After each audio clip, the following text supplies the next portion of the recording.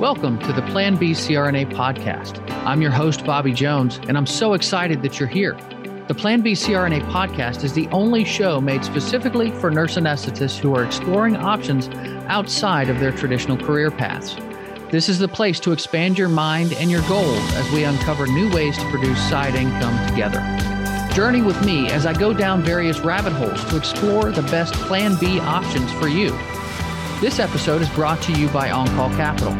On-Call Capital is dedicated to educating CRNAs and other healthcare providers about investing outside of the traditional stock market. On-Call Capital also provides opportunities for you, yes, you, to create passive income and generational wealth while also lowering your taxable income through investments in the apartment and alternative investment spaces. If you haven't hit subscribe yet, make sure you do that right now so that you don't miss an episode. Thanks so much for joining me today, and now, on with the show. Welcome to the Rabbit Hole on the Plan B CRNA podcast. I'm your host, Bobby Jones, and throughout my journey in finding a Plan B, I've gone down numerous rabbit holes to figure out which ones work for me. And since I've done some of this research already, I only think it's right to bring that information to fellow healthcare professionals to help aid in your search. As always, it's important for you, the listener, to do your own research and form your own opinions. Everyone's situation is unique, and a Plan B that works for one CRNA doesn't always work for another. Self-awareness is the key in any decision you make, since you must have an accurate grasp of your own strengths, weaknesses, and goals. Today's topic is a continuation and conclusion of our last rabbit hole. Our rabbit hole of the day is, dun, dun, dun, restaurants, part 2. If you'll remember, last time we talked about the differences between independent ownership and franchising, and pros and cons with each, as well as diving into the size and scope of the restaurant industry and the opportunity available to you. And we also discussed the varying restaurant styles that are available for you to choose from. So if you haven't listened to that episode, make sure you check it out. Lots of great info in there. Now, during today's episode, what I'd like to do is go over how you can get started, including starting costs and roadblocks, as well as some helpful resources. And of course, a final pros and cons. Let's jump in. Starting a restaurant requires careful planning and preparation. So I wanted to give you guys a step-by-step guide to help you get going on the right foot. So number 1 is research and concept development. So you're going to need to dive deep into that market research to understand current trends in your area, consumer preferences, and potential competition. Developing a unique concept that differentiates your restaurant from others in the area is really important part. And it's also important for potential franchisors because you don't want to choose a restaurant business that has already saturated your particular market. Now, step 2 is taking a lot of that information, that market research, and incorporating it into a business plan. You'll want to create a comprehensive business plan that outlines your concept, your target market, your pricing strategy, marketing plan, and financial projections. And this is going to be crucial when seeking funding or attracting potential investors. It doesn't have to be the end-all be-all, but it should be thorough enough to present to potential investors and banks. Step 3, financing. Determine the startup costs of your restaurant, which can vary significantly depending on factors such as location, size, and concept. Typical costs run in the 6-figure range, and they include lease or purchase of a property, kitchen equipment, permits and licenses, initial inventory, marketing expenses, and of course, staff wages.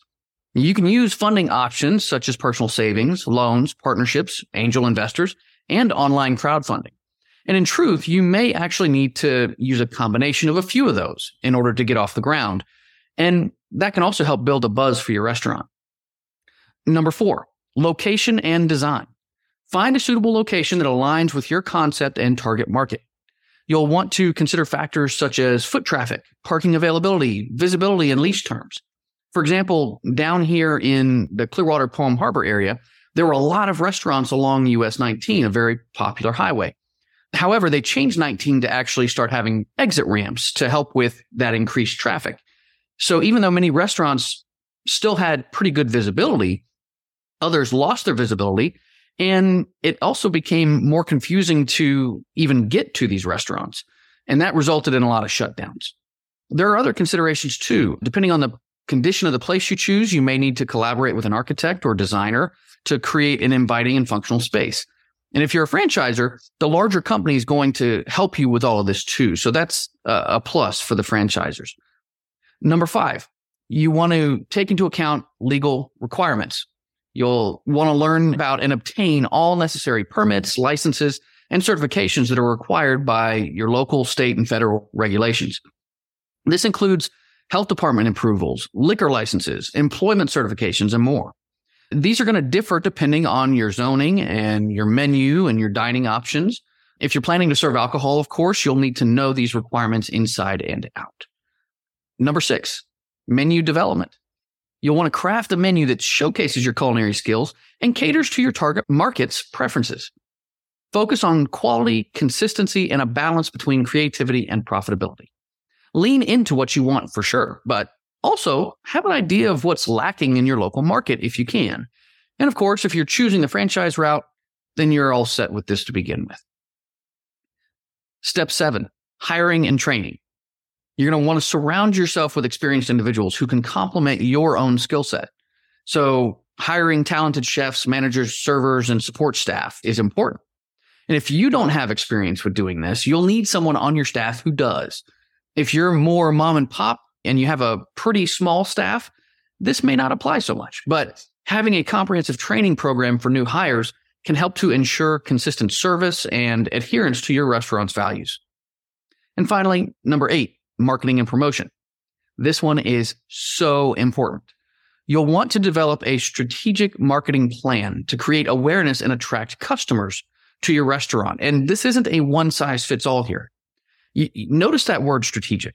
It's not enough to do just one thing and hope that it works. So you'll need to spread it around between social media platforms, local advertising, influencer partnerships, and community involvement to build a strong brand presence. Now, normally I bring up resources near the end of the show, but I actually want to bring it up now because it's such an important component to getting started on the right foot. Acquiring knowledge and building a network within the restaurant industry can greatly enhance your chances of success. So I have 3 valuable resources for you to consider. The first is the National Restaurant Association, or NRA. The NRA provides a wealth of information, research, and educational resources for restaurant owners and aspiring entrepreneurs. Their website offers industry trends, operational tips, legal guidance, and access to events and webinars. So check out their website at www.restaurant.org. Number 2 is the Culinary Institute of America, or CIA. The CIA is a renowned institution that offers culinary education and resources for aspiring chefs and restaurant owners.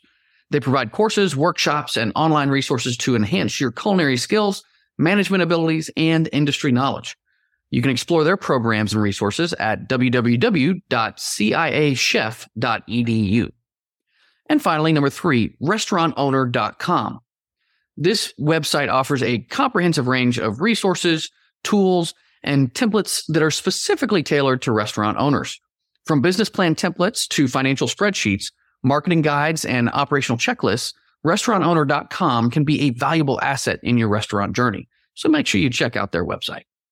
And of course, these resources, this list is not exhaustive. There are so many other resources out there as well.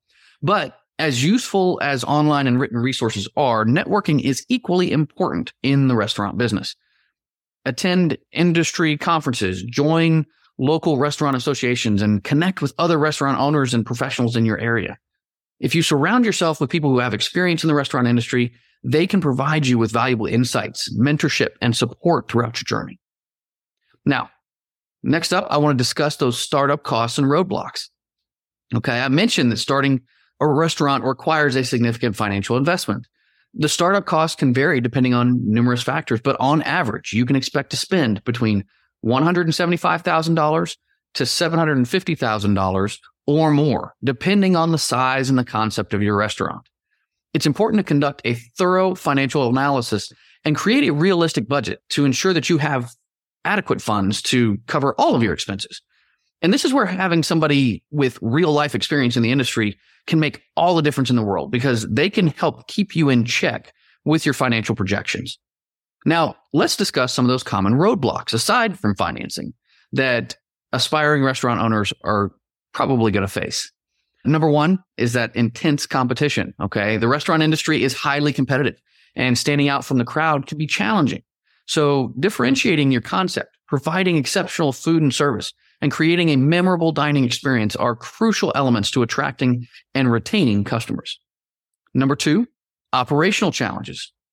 Running a restaurant involves managing various complex operations simultaneously, from inventory management to staff scheduling, maintaining quality control, and ensuring food safety. These operational challenges require careful attention and effective systems. I just think about how quickly fruits and vegetables go bad in my fridge, and I'm only planning for my family. So think about planning to feed a couple hundred or more every day, and they're all choosing different things off of your menu. There's likely to be a feeling out period in the beginning. And finally, staffing and turnover. Finding and retaining skilled and reliable staff is a persistent challenge in the restaurant industry. High turnover rates, especially in front of house positions, can impact service quality and customer satisfaction. We talked about training programs to help with that consistency, but there's also the matters of offering competitive wages and fostering a positive work environment that can also have a big impact on your overall turnover. Now, it's time for my favorite part of the show. Let's take a moment to explore the pros and cons of starting your own restaurant. First is a pro: creativity and passion. Owning a restaurant allows you to express your culinary creativity and share your passion for food with others. Next is a con: high failure rate. It's important to acknowledge that the restaurant industry does have a pretty high failure rate. Success requires hard work, dedication, and continuous adaptation to changing market dynamics. Next is a pro: independence and entrepreneurship. As an independent restaurant owner, you have the opportunity to be your own boss and build a business according to your vision and values. It's a bit different as a franchise owner, of course, since you are going to have to answer to others. But for the most part, you're still running a restaurant on your own terms. Next is a con, and this one's a big one: long hours and work-life balance. Ask anyone in the restaurant business, and they'll tell you that restaurant ownership often involves long working hours, including working weekends and holidays.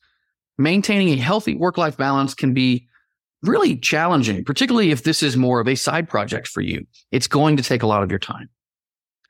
Next is a pro: community and satisfaction. Restaurants have the power to bring people together, create memorable experiences, and contribute to the local community. The satisfaction of seeing happy customers enjoying your food, it really is priceless. Our final con: financial risks. The initial startup costs, ongoing expenses, and potential market fluctuations pose financial risk for you. It's crucial to have a solid financial plan and access to adequate funding to help mitigate that risk. There are also many other startups out there that cost significantly less than restaurants do to get off the ground. But finally is our last pro: profit potential. Yes, it's high risk, but there's no cap on your monthly salary. And if your concept is successful, then your profit is really only limited by your ability to scale your restaurant. Now, in conclusion, starting your own restaurant can be an incredibly rewarding and fulfilling journey. It is kind of a high risk, high reward endeavor, but you can reduce your risk by thoroughly researching your market, developing a unique concept, and creating an accurate and effective business plan. There will undoubtedly be challenges and roadblocks along the way, so you'll need to be ready for them. That's where industry resources and surrounding yourself with experienced restaurateurs can help you. With passion, determination, and a strong focus on delivering exceptional food and service, you can carve out a place in the vibrant restaurant industry. So if you feel so inclined, get out there and chase your culinary dreams. Now, along with the resources mentioned earlier during the show, there are a ton of others out there.